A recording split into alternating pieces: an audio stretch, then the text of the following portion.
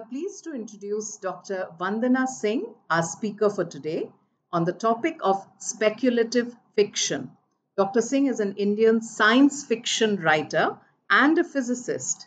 She is a professor of physics at Framingham State University in Massachusetts. She is the author of two short story collections, The Ambiguity Machines and The Woman Who Thought She Was a Planet. In conversation with Professor Singh is Professor Rajiva Verma, who's retired from the University of Delhi Department of English. Welcome, Vandana. Can we begin with your definition of speculative fiction? Now, I've heard of science fiction and read some science fiction as well. And only today, I read something on the internet about George Orwell's 1984 and Aldous Huxley's Brave New World. And both these works were described as both science fiction and speculative fiction. So I would like to know how how science fiction and speculative fiction are different from each other, and what is peculiar to speculative fiction. I should say that I believe that literary scholars fight hard about these sort of definitions, but I'm only a writer, so I'm going to give you my writerly perspective. So, for me, speculative fiction is an umbrella word that embraces different subgenres like science fiction, fantasy, magic realism. And all of these involve some degree of going beyond mimetic reality. Uh, so, for instance, one might talk about science fiction as a fiction in which the science of the story is central, and that this science is either an extension of normal science or it's an invented science. But without the science element, that story would collapse. So, that would be a definition of science fiction. Speculative fiction, as I mentioned, is a sort of umbrella term that embraces imaginative literature as a whole. And perhaps we can describe speculative fiction as the fiction of what can never be literally true or what can never be at this moment in human history. So I hope that gives some idea of my understanding. You said that speculative fiction is about things which could not exist or which don't exist at the moment but could come into existence in the future, perhaps. Uh, how is this different from any kind of speculative fiction, whether based on science or not based on science? Or is all speculation based on science? Not necessarily, because you can also have fantasy. So in a fantasy world, in a fantastic world, it's not science that provides the difference, Okay. but the rules of the universe itself are different through perhaps supernatural elements or magical elements, for example. So, while in that sense, both science fiction and fantasy have speculative elements, but in one of them, the scientific and the rational, however invented it might be, is central. And in the other one, the the humans have power over or power with the material world that gives them perhaps magic or the ability to shift timelines or things like that. So these distinctions are not, these are not very, these are blurry distinctions, I would say, because there are stories that travel between science fiction and fantasy. In fact, some people call them science fantasies. So none of these definitions are written in stone, and I do believe that critics argue incessantly about them. One aspect that is perhaps common to all of speculative fiction is the notion that critics call cognitive estrangement. And that has to do with immersing the reader in an alternative reality than our own. And what that helps us do, in fact, and this to me is one of the great powers of speculative fiction, is that it helps us recognize and question the defaults, the unexamined assumptions that make up our very real worlds. You mentioned, I think very rightly, that speculative fiction presents alternative worlds which are based on scientific reasoning, but nevertheless, they're not the world as it exists now. Now, what is the nature of the alternative world or the alternative worlds that speculative fiction presents? While science fiction embraces the scientific rationality aspect, often the science of that world need not be overtly expressed in the story. It can be a backdrop, and the story can examine the social arrangements that come from that kind of scientific and technological world. Um, in the case of fantasy, it could be a completely different uh, kind of world that is not within the realm of scientific rationality, but is an imaginative extension, nevertheless, of our reality. So, probably the best way is to give you some examples. So, for example, Ursula Le Guin, who is probably one of the most respected literary science fiction writers, um, her book, The Left Hand of Darkness, is set on a planet of hermaphrodites, people who actually change genders. And so one of them, any one person there, depending on the season, can father a child or give birth to a child. And and this is the result of genetic experimentation over centuries and so on. And what's really, really interesting about this world is that, of course, it's not our world. Humans are not hermaphrodites, and we have two biological sexes. But to quote Emily Dickinson, who told us to tell all the truth but tell it slant, which I think is what speculative fiction does. When we read Ursula Le Guin's novel, The Left Hand of Darkness, we recognize ourselves sometimes in certain moments, and we recognize that sometimes in the real world, we are not necessarily man or woman. Maybe we are something else, something in between. So that's one example of a world that is utterly different from ours. Other examples include Aldous Huxley's Brave New World that you mentioned and Orwell's 1984. And these are examples of dystopias of different kinds. So the imagination can take us to worlds that are more terrifying than the world we live in by taking some aspect of our current world and exaggerating it and seeing what the consequences are. For example, the novel Escape by Manjula Padmanabhan talks about a world where women have disappeared from society. And it's about the journey of one woman who's protected by her family of men to what she hopes is a place of safety. So you can see how exaggerating certain aspects of our current social reality and to ask the what if question, what if we exaggerated it and this was the world, is in a way can be a subversive questioning of our society as it is now. Oh, that's very interesting. All that is said about Manjula Padmanabhan's book. I should find time to read it soon.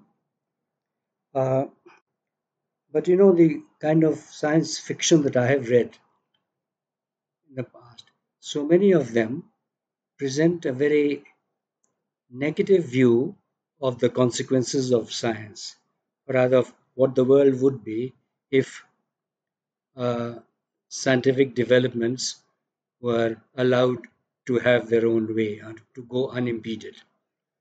Brave New World is a perfect example of that kind of work, which is often referred to as dystopia.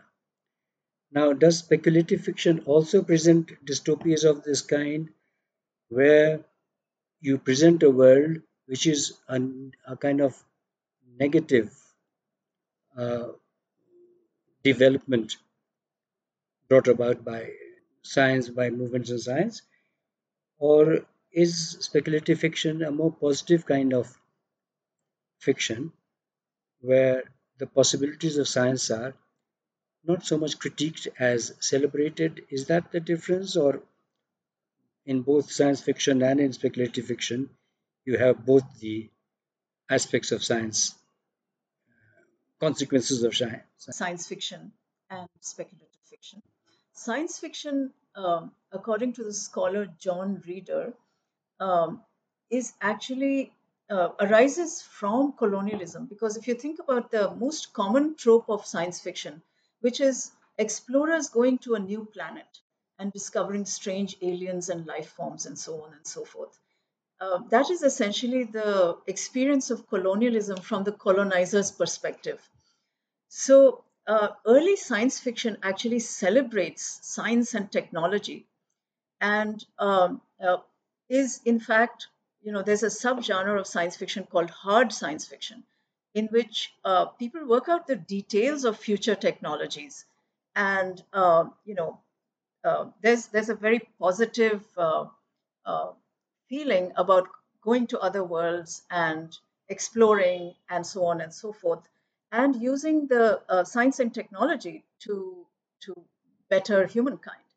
So, if we look at, for example, Isaac Asimov, the classic works of Isaac Asimov, we see that science and technology are celebrated without much, if any, critique of the consequences.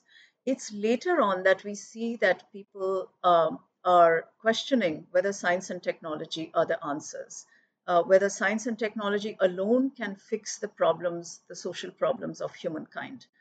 And when they start questioning, and I think, now I'm no historian of the field, but I believe that it was in the 1970s that the new wave movement in science fiction started with the entrance of multiple women in the field, as well as some non white writers. So they started questioning this notion of the, manifest destiny, white man's burden of walking into another land and uplifting the so called savages and so on. And they started pointing out, and I think it's no coincidence that we had, the bombing of Hiroshima and Nagasaki, and the first time humankind perhaps realized that we were capable of destroying ourselves on a global scale, that people started questioning whether science and technology were the be all and end all of what humanity needed. So today, there is another wave of science fiction, I think, that is capturing the voices of people from other nations. More translations are happening from other languages. There's a lot more talking back to the original so called golden age, white man's burden science fiction. And here we see both celebrations of certain kinds of technologies as well as critiques of those technologies. And this is something that you see in, when speculative fiction, now, if you go into speculative fiction, as I think of it as an umbrella word.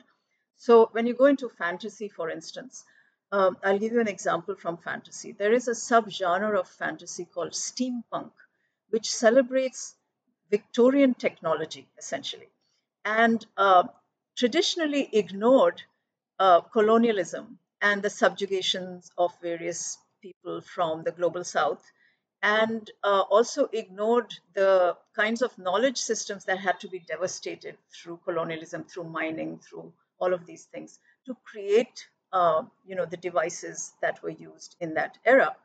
Now, within steampunk, now in fantasy, people are pushing against that and are trying to bring back acknowledgement of colonialism and alternative forms of steampunk that are not limited to Western Europe.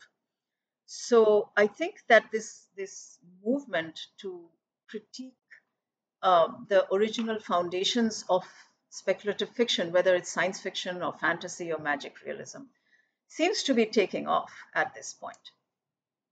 I wonder whether a background in science is essential for a science fiction or a speculative fiction writer. And uh, adding to that, how does your own background in science influence your writing of speculative fiction? I don't think that one has to have a background in science to be a science fiction writer.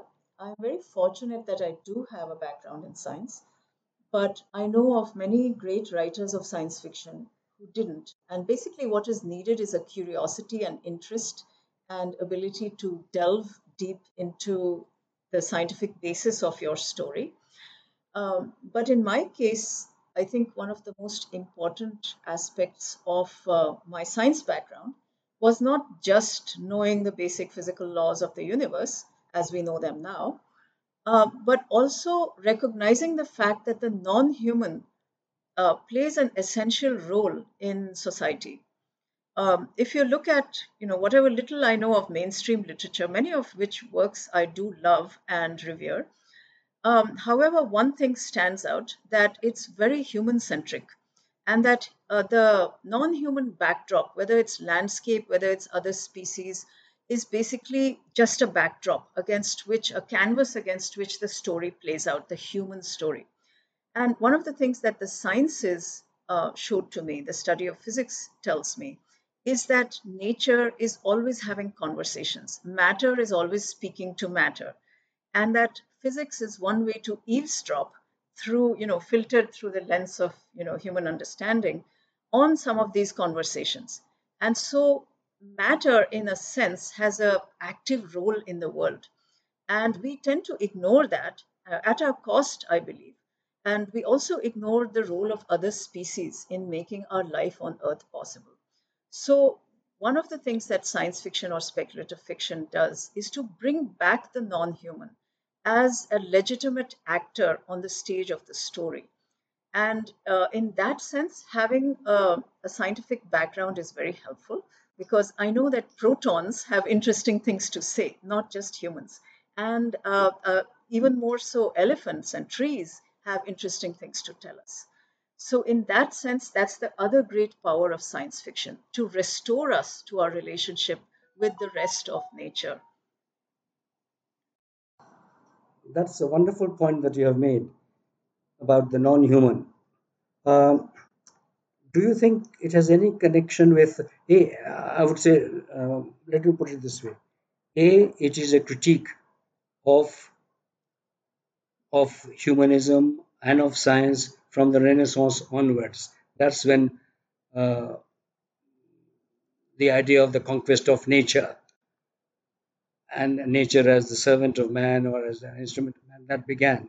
So it seems to be directed towards a reversal of that kind of trend, uh, which put man at the center of the universe. And it's a wonderful point that you've made.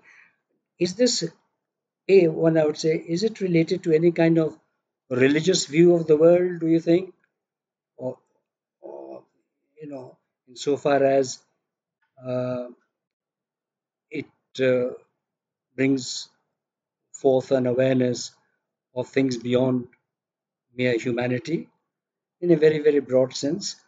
But it does seem that, there's a, that in certain religions, there is a recognition of being connected to something larger than yourself that is not exclusively human, and therefore, and in fact this is also true of indigenous belief systems and old religions like Hinduism, Buddhism, and so on, that a recognition of the importance of the non-human, and where we are one of many actors on this grand stage of planet Earth, and where a decision made by a bird or a tree can change the course of history.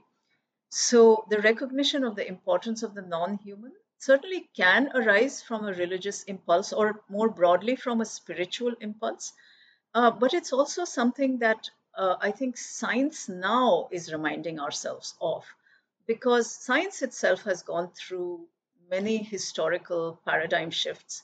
And although the mechanistic view of science that originated with Newton and Newton's laws and the work of Descartes and similar mechanistic philosophers, still has a powerful hold on our imaginations now, within and beyond the sciences.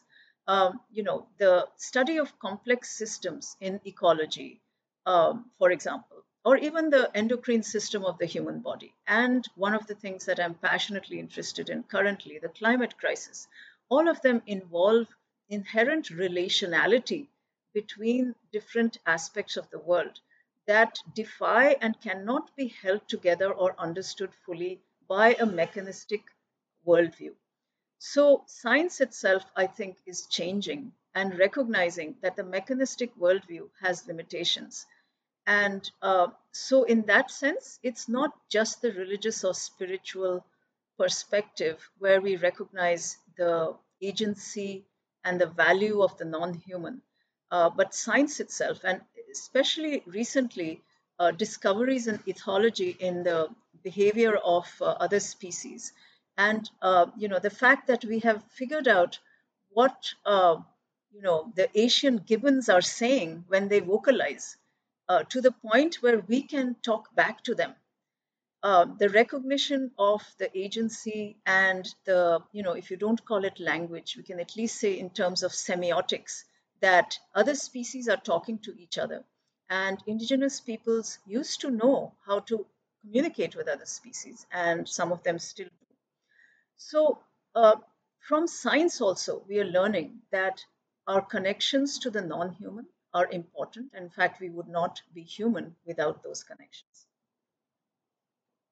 About this focus on the non human in speculative fiction, I have just this kind of doubt in my mind about the relevance of that to the world's major social and environmental problems like climate change, or even more importantly, about the problems of the economy of the less developed countries and so on.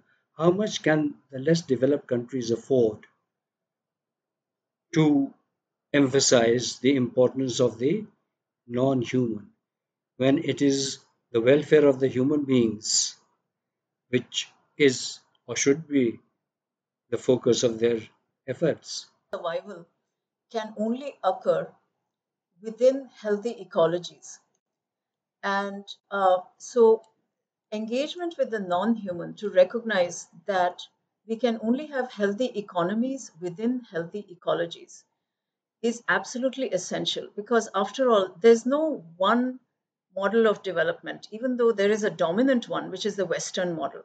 There is no one, that's not the only one. We can imagine other ways to be that are equitable and just, and where people are not starving, and where people are in fact living good lives. We can, and in fact, a lot of the pressure on the natural, so-called natural resources in the world is because of inequality, because the rich and the structures they maintain, the economic structures they maintain, take far more than what they actually need as human beings. And so inequality is something we have to contend with if we want an equitable, good lives for everyone. But also the recognition that we cannot survive on this planet without healthy ecosystems is a very important one. And the recent work on planetary boundaries, which are natural thresholds that are set by natural cycles to which we are indebted for the air we breathe, for fresh water, for livable, survivable temperatures. Those thresholds, nine of which have been identified, of which modern industrial civilization has violated five at this point in history. Um, all of our economic theories, all of our development theories uh, actually arose before there was knowledge about such things as planetary boundaries and ecological limits. And so the very, very difficult and complicated work before us is to figure out how to have human well being along with ecological well being within planetary boundaries. And where speculative fiction might play a role here, and of course, this is not just the work of speculative fiction, it's the work of many, many people, economists and scientists and scholars of different disciplines. But where speculative fiction can come in is to imagine worlds where we have equitable human well being as well as ecological harmony within these planetary thresholds. It's wonderful to learn from what you've just been saying how deeply implicated speculative fiction is with uh, issues which are absolutely vital to the whole of mankind in the present world, issues of environment and climate change and equality and social justice. So it is not uh, obviously speculative fiction is not just a matter of fiction or of speculation, but is something which is deeply implicated in the central issues of the contemporary world. So thank you so much.